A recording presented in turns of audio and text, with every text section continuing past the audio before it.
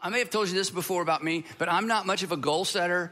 I've tried to be a goal setter because I think goals are important. And some of the most successful people I know, they're goal setters. And my dad was like a major goal setter. Like he had a notebook of goals, like categories and subcategories. And this week and next month and in the next 3 months and the next 5 years.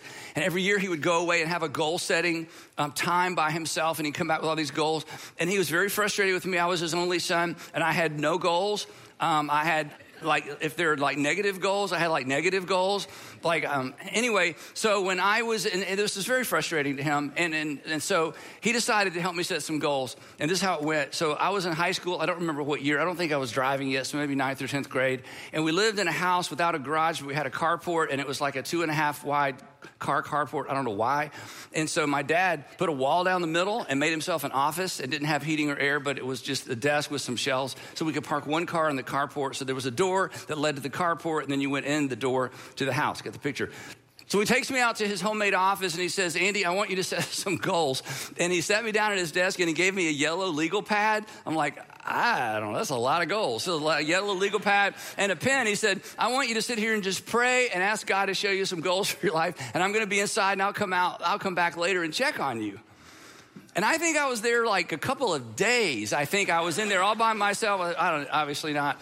And so I remember I just sat and I prayed. I'm like, I don't have any goals. And I was afraid to set a goal because I'm like, what if it's the wrong goal? You know, and anyway.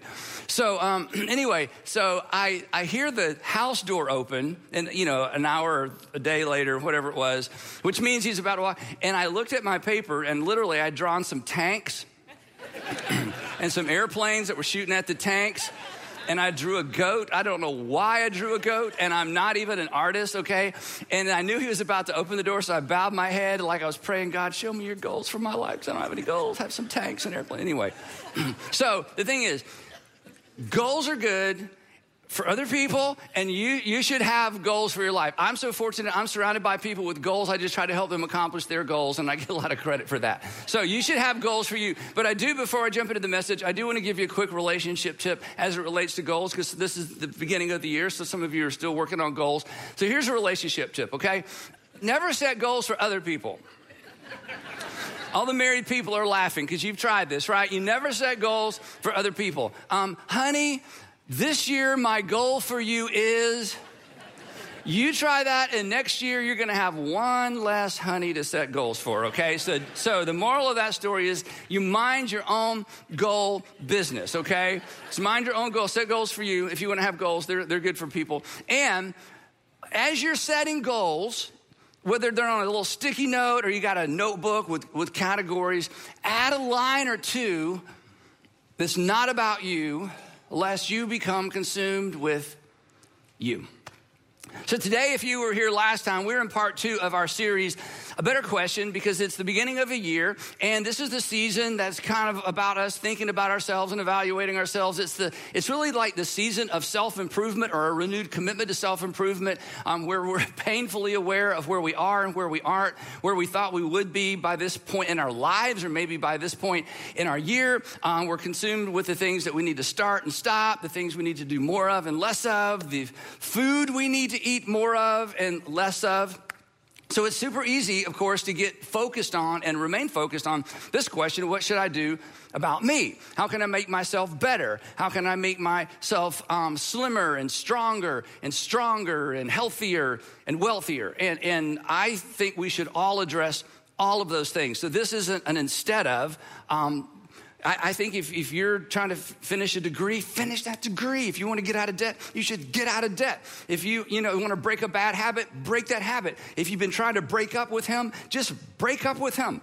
Like right after the service, just do it. Or if you're trying to break up with her, quit talking about it and asking your friends to pray about it. They're not praying about it anyway. They're just rolling their eyes. Just make the decision and move on with your life, okay? And somebody out there somewhere is going to thank me for telling you that. So I'm all about that. But last time I suggested an additional question, and I do think it's a better question. And if you'll take this better question seriously, it will actually help you with the what should I do about me decisions and the what should I do about me resolutions that you have. It really will. It will get you in a position to actually, doing those things are going to get you in a position to be able to follow through on your answer to our better question. And the better question is, what breaks your heart? What breaks your heart? You're like me, you're bothered by a lot of things.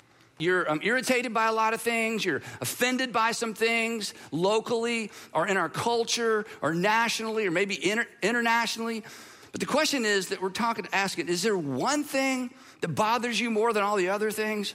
Is there one thing that irritates you a little bit more than all the other things? In fact, it's more than sad. If you're honest, when you think about it for very long, it makes you mad.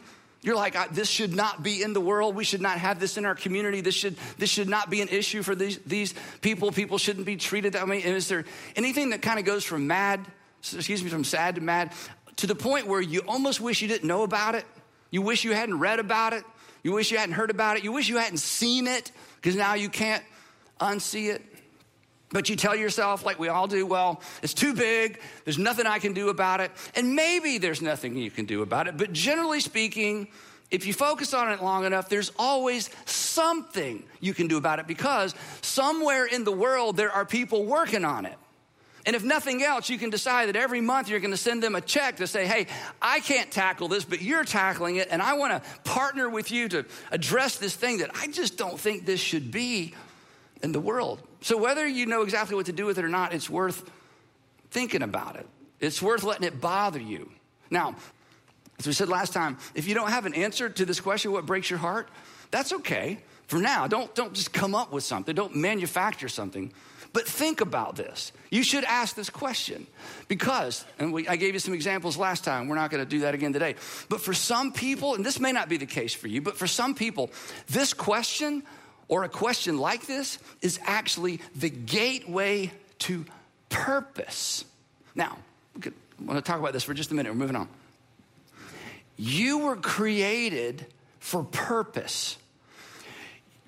It is purpose in your life, or finding purpose in your life. And we'll talk specifically about what that looks like next time. Purpose is an essential. I mean, there's food, water, shelter, and purpose. And here's why, just to go a little bit deeper on this.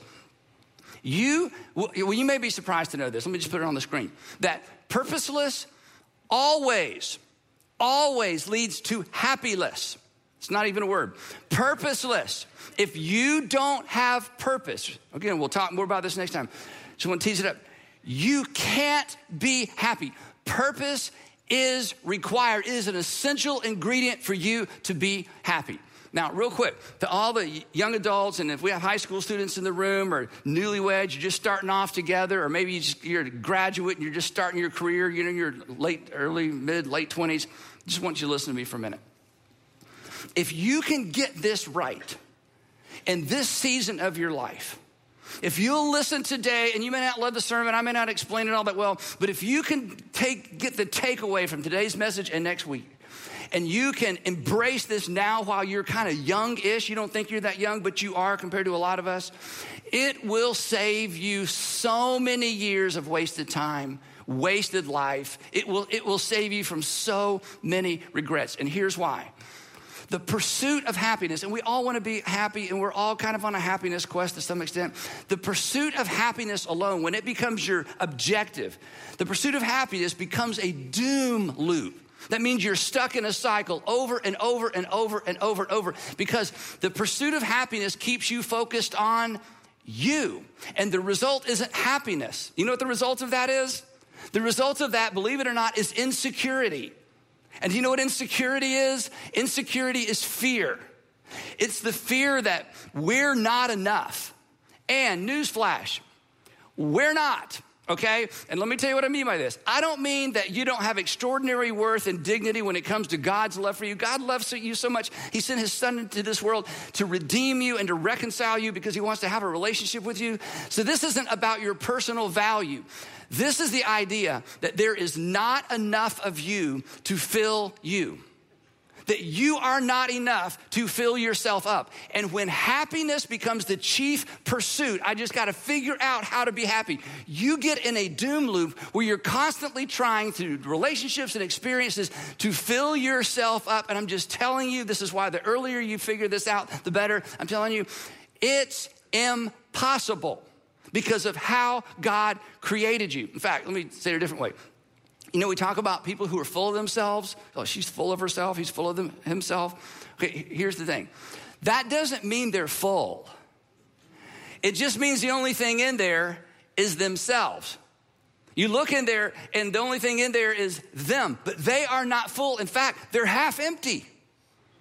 There's lots of room, but that room wasn't created for them to fill. That room was created for something more. And according to Jesus, we're about to unpack one of the most important things he ever taught and one of the most complex things he ever taught. So we're going to crawl through it word by word in just a minute, but just kind of giving you the big picture. According to Jesus, being consumed with you will ultimately consume you. Being consumed, this is why if you're in your 20s and you can figure this out, I'm telling you, you're gonna be so far ahead of the rest of us. Being consumed with you will ultimately consume you. Here's what he's gonna sort of tease out for us in just a minute. When I am on the doom loop happiness quest, it's all about me, all about me, all about me, over time, that eats away at me from the inside out. You will use yourself up trying to fill yourself up. And in the process, you may fill up a house or two. You may fill up a garage or two. You may fill a bed or two. But you'll never fill you. This may be the ultimate paradox. You all know what a paradox is. A paradox is two doxes, okay? There's a unidox, and just kidding, okay, no. A paradox, we'll make sure you're paying attention. A paradox is a seemingly absurd or contradictory statement that when considered carefully, turns out to be true. A paradox is something you hear and you're like, wait a minute, that doesn't even make sense. And then you kind of investigate it and spend some time with it and you're like, oh my goodness, that makes total sense. A paradox is not intuitive. It's easy to dismiss. And if you dismiss the paradox that Jesus is about to lay out for us, you miss out. Because according to Jesus, again, I'm kind of giving you the headline before we look at the details. According to Jesus, filling is achieved through emptying. Like, that doesn't make sense. Hang on. Gaining is achieved through giving. It's like, wait, that doesn't, just hang on. Winning is achieved through losing.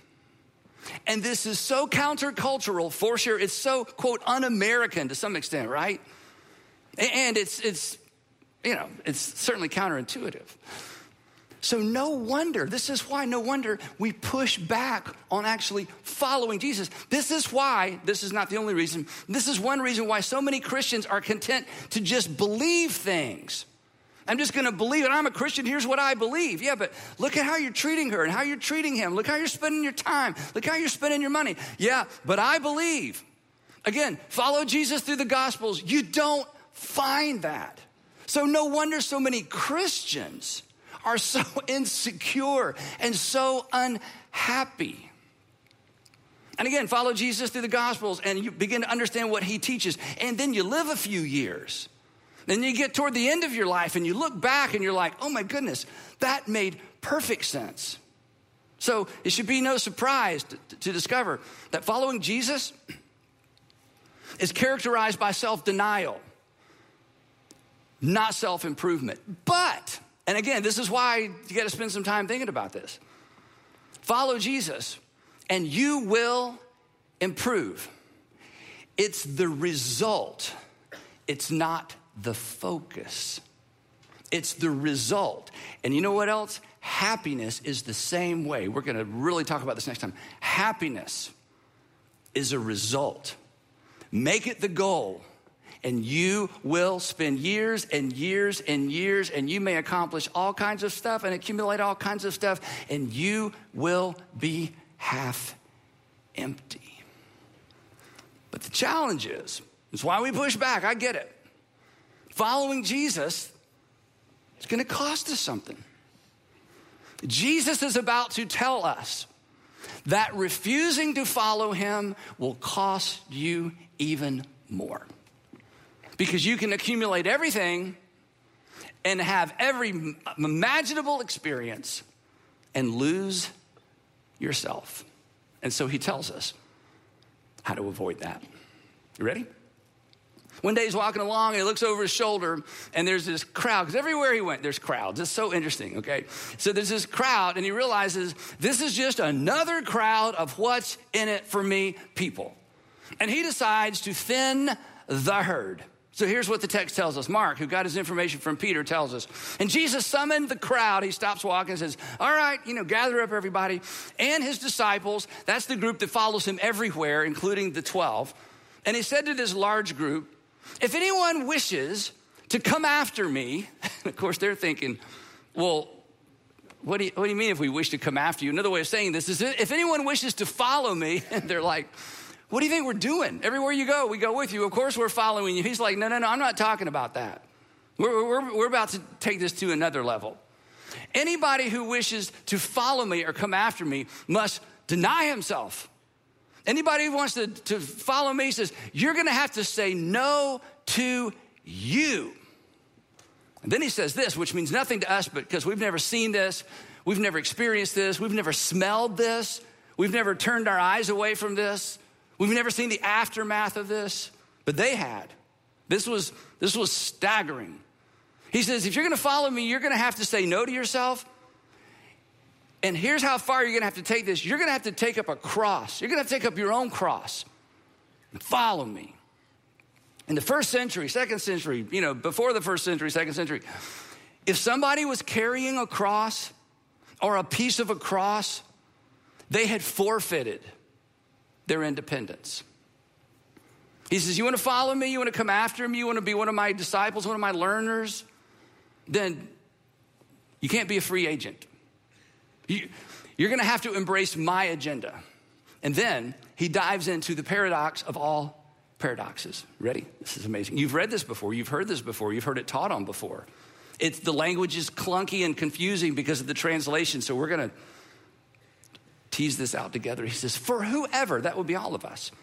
If you're not a Christian, he's including you. He just put the funnel out as wide as he possibly could. Cast a wide net. For whoever, believer, non-believer, Jew, Gentile, doesn't matter, man, woman, doesn't free. For whoever wants to save their life, to which I'm in. I want to save my life. We'll lose it. I don't know. Okay, wait, what? What do you mean if I'm going to save my life, I have to lose it? What do you mean lose it? Like die or how? And this is so interesting. This little Greek words, apolumi, it's used all over the English and the Greek New Testament, and it's translated different ways even in our English New Testament, depending on the context. What it means is to lose out, to ruin, to destroy. Here's what he's saying. Whoever wants to save their life will ruin it. Whoever wants to save their life, he's going to define save in just a minute. Whoever wants to save their life is going to ruin it. This is cause and effect. This is sowing and reaping. The whoever that's trying to save their life, they lose their life or they ruin their life, not because something happens to them. He says, no, that's not what I'm talking about. In seeking to save their life, cling to their life, they actually ruin it themselves.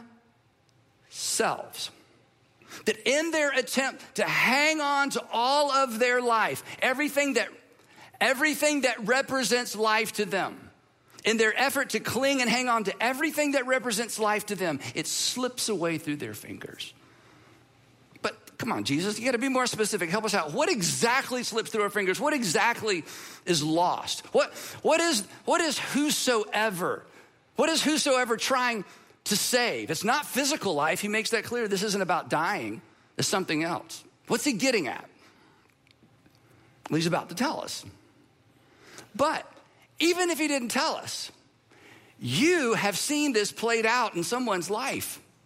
You've seen this played out and maybe in the life of somebody you love and care about. You may be currently watching this very dynamic that he's talking about playing out in front of you in the life of somebody that is a friend or a neighbor or a coworker, or maybe one of your kids, or maybe an ex-husband or wife, or maybe your husband or wife. But here's the real kicker. This may be playing out in your life and you don't know it. And what is this that we see sometimes playing out in the lives of other people that Jesus is unpacking for us? Simply this, that those, you've seen this, those who devote themselves to themselves eventually lose themselves. Those who devote them, it's all about them. Even if they have a lot or have a little or have nothing or have everything, the person who is all about them, he says over time, in their attempt to devote themselves to themselves, it's all about me. Over time, they lose themselves. In the end, they only have themselves to show for themselves and some stuff that people line up to divide up. And Jesus is trying to save you from that. And Jesus is trying to save me from that. And those of you with influence and authority over other people, either at work or at home, Jesus wants you to save those people from that. His point, again, there's more to come, is that I am not enough for me to live for. That I am not enough for me to live for, and you are not enough for you to live for either. Because if you attempt to live for yourself, you will always be half empty. And you will never be happy. And you will always assume it's somebody else's fault. And so you will be tempted to go from somebody to somebody to somebody to somebody. And by the time you figure it out, that the common denominator in all those relationships was you will have wasted your time and your life. But worse, you will have wasted an opportunity for purpose. If I devote myself exclusively to myself, I will lose myself. On the inside, I will shrink. I will atrophy. I will get smaller. That capacity that I was born with, to do for others, that capacity that I was born with to scatter my life and to scatter things like seeds instead of just keeping it all for myself, that capacity will slowly deteriorate. That people consumed with themselves eventually consume themselves. You've seen this. He's trying to rescue you from this. And again, it's a paradox. It's like, wait a minute, what are you asking? What are you asking? What are you asking? And Jesus is like, would you quit backing up? I'm inviting you. I'm inviting you to live your life the way you were created to live. It just doesn't work any other way. Have you not seen what happens to people who are consumed with themselves? They're afraid of what they're losing, and what they don't understand is they're losing what's more important. In their effort to hang on and to cling, it slips through their fingers. Then he continues, for whoever wants to save their life will lose it. In other words, the people who cling to it, it slips away. But, and here's the flip side, but whoever loses their life. Now again, you read that and you're like, whoever dies, he's not talking about dying. And he's not talking about, oh my goodness, where did I put my life? I've lost, hey, everybody stop for a minute, I've lost my life. Has anybody seen? No, he's not talking about that kind. This is an interesting little play on words in the Greek language. Here's what he's saying. He's saying, look, this is a decision. You don't lose it like it got stolen from you or you misplaced your life. He says, no, this is all your choice. You're a part of all this. This is about intentionality. This is about deciding. It's about pre-deciding. Those who choose to give a portion of their lives to something that's not them or for them, people who choose proactively to make sure that not everything that's about me and comes to me is for me. The person who chooses to distribute their life, again, the person who treats their capacity, their talent, their resources like seed that they just scatter. He says, that's what it looks like to lose your life. You choose to lose it. Because you choose to distribute it. You choose to make it available to other people that aren't you. And then he clarifies exactly what this looks like. Again, in the English text, it's a little bit difficult to understand. This is what this looks like. This is what this acts like. This is the application. He says, whoever wants to save their life will lose it. And whoever loses their life for me. This isn't about martyrdom. Again, and this was not an invitation to do something for Jesus. Very important. Remember, this entire discussion began with a group of people who were in it for themselves, and Jesus is like, I'm going to thin the herd. And so the question was, do you want to follow me? Do you want to be one of my disciples? Do you want to really be a part of what I'm doing? Yes, we do.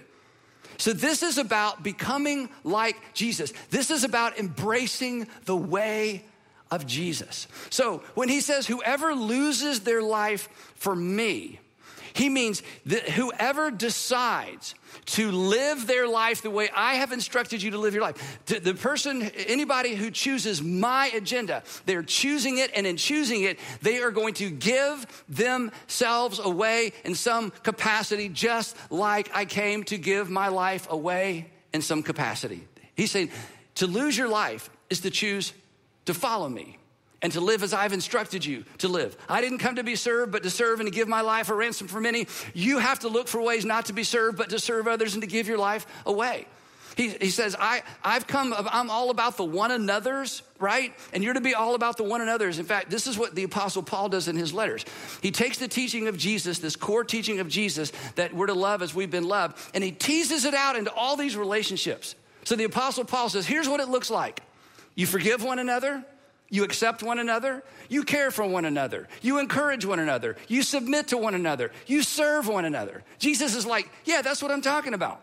If you choose to lose your life for me the way I lost my life for the people around me, didn't lose it like I can't find it, didn't lose it like I died, lost it because I chose to give it away. It's the story of the Good Samaritan. It's his instructions to go the second mile. He says the person who will give their life away the way I gave my life away for me and for the good news, or in your English text it says the gospel. And this is important as well. He says, I want you to live your life in such a way that you are scattering the seed of your life, that you're looking for opportunities to do for other people. And then when it happens, I want you to make sure that you connect the dots between why you're doing what you're doing, why you're living the way you're living, and your appreciation for and your love for your Father in heaven. That's the good news. Jesus said it this way in the Sermon on the Mount. Let your life, or your light, let your light, the light of your life, let your light shine in such a way that people see your faith, that people see your good deeds and glorify your Father in heaven. He says, I want you to live your life in such a way that people are like, wow, wait, really? Thank you, I don't deserve. Really, thank you. Why are you doing this? Because this is what God did for me. This is what we do. We're Christians. We do for others what God through Christ did for us. He says, this is how you save your life. This is how I save myself from myself. This is how I save myself from becoming all about myself and dying on the inside. This is how you save yourself from yourself. Now, this is so brilliant and it's so true. And let me illustrate it in your life now. Isn't it true that your worst moments, the ones you're most embarrassed about, the ones you're like, oh, I can't believe I did that. The one that's like, I hope nobody finds out about that. The ones like you were dating and you were getting close and you know this is the person that's like, how much of my past do I have to share? Is there like a limit? You go first. Remember that? It's like, you go first and I'll go. And it's like, oh, do we even have to talk about this? It's like, I'm talking about those moments. Isn't it true that your worst moments were all about you moments? Isn't it true that your greatest regrets were in the season of you? Did you have a season of you? It's all about me. I don't care what people say. I don't care what people think about me. It's all about me. It was all about you, all about you. Your worst, most selfish, self-centered, regret-filled moments were the all about you moments, the season of you. Because you weren't doing for others. You were doing to others. You were trying, come on, this is Jesus language. You were trying to fill you at the expense of others. And what do you have to show for that? What do I have to show for that? Nothing. Less than nothing. It eats away at our conscience. It eats away at our self-esteem. It eats away at the way we view ourselves. Now we have secrets. Now we have regrets. Now we have things in closets. And Jesus is like, That's what I'm trying to save you from. If you don't follow me in my ways, you will eat away at yourself and you will lose yourself even if you have everything.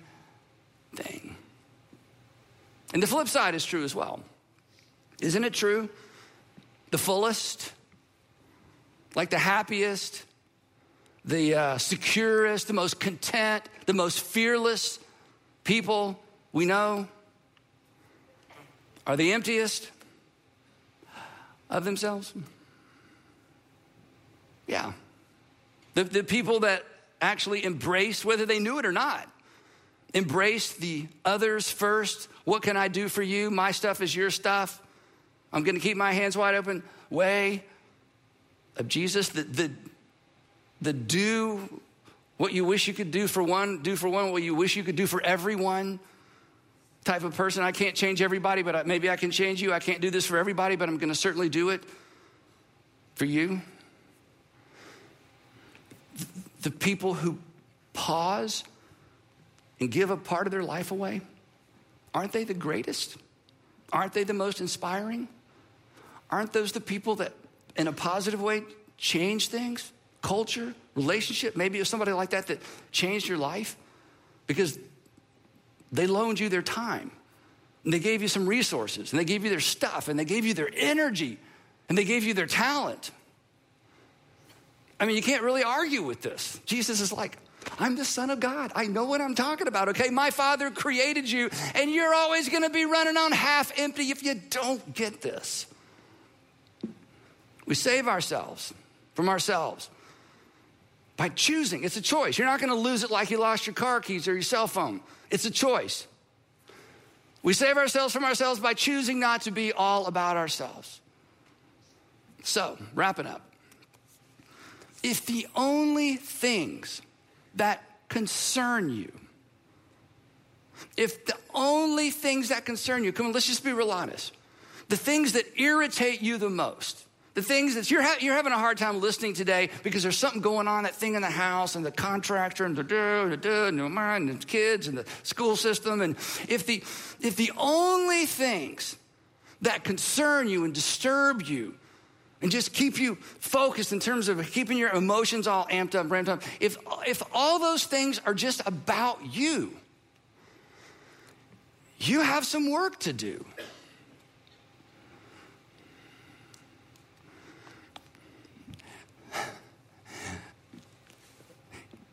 You may be on the path that Jesus is trying to wave you off of. You may be on the path that leads to losing you. And you will not be happy because you will be half empty. So this is a big deal. What breaks your heart? This is an important question. Because it forces me to look in the mirror and say, Andy, are the only things that really break your heart things that have to do with you? You got work to do. And if there's something outside of me that breaks my heart, I need to pay attention to that. This is my invitation, as I said up front.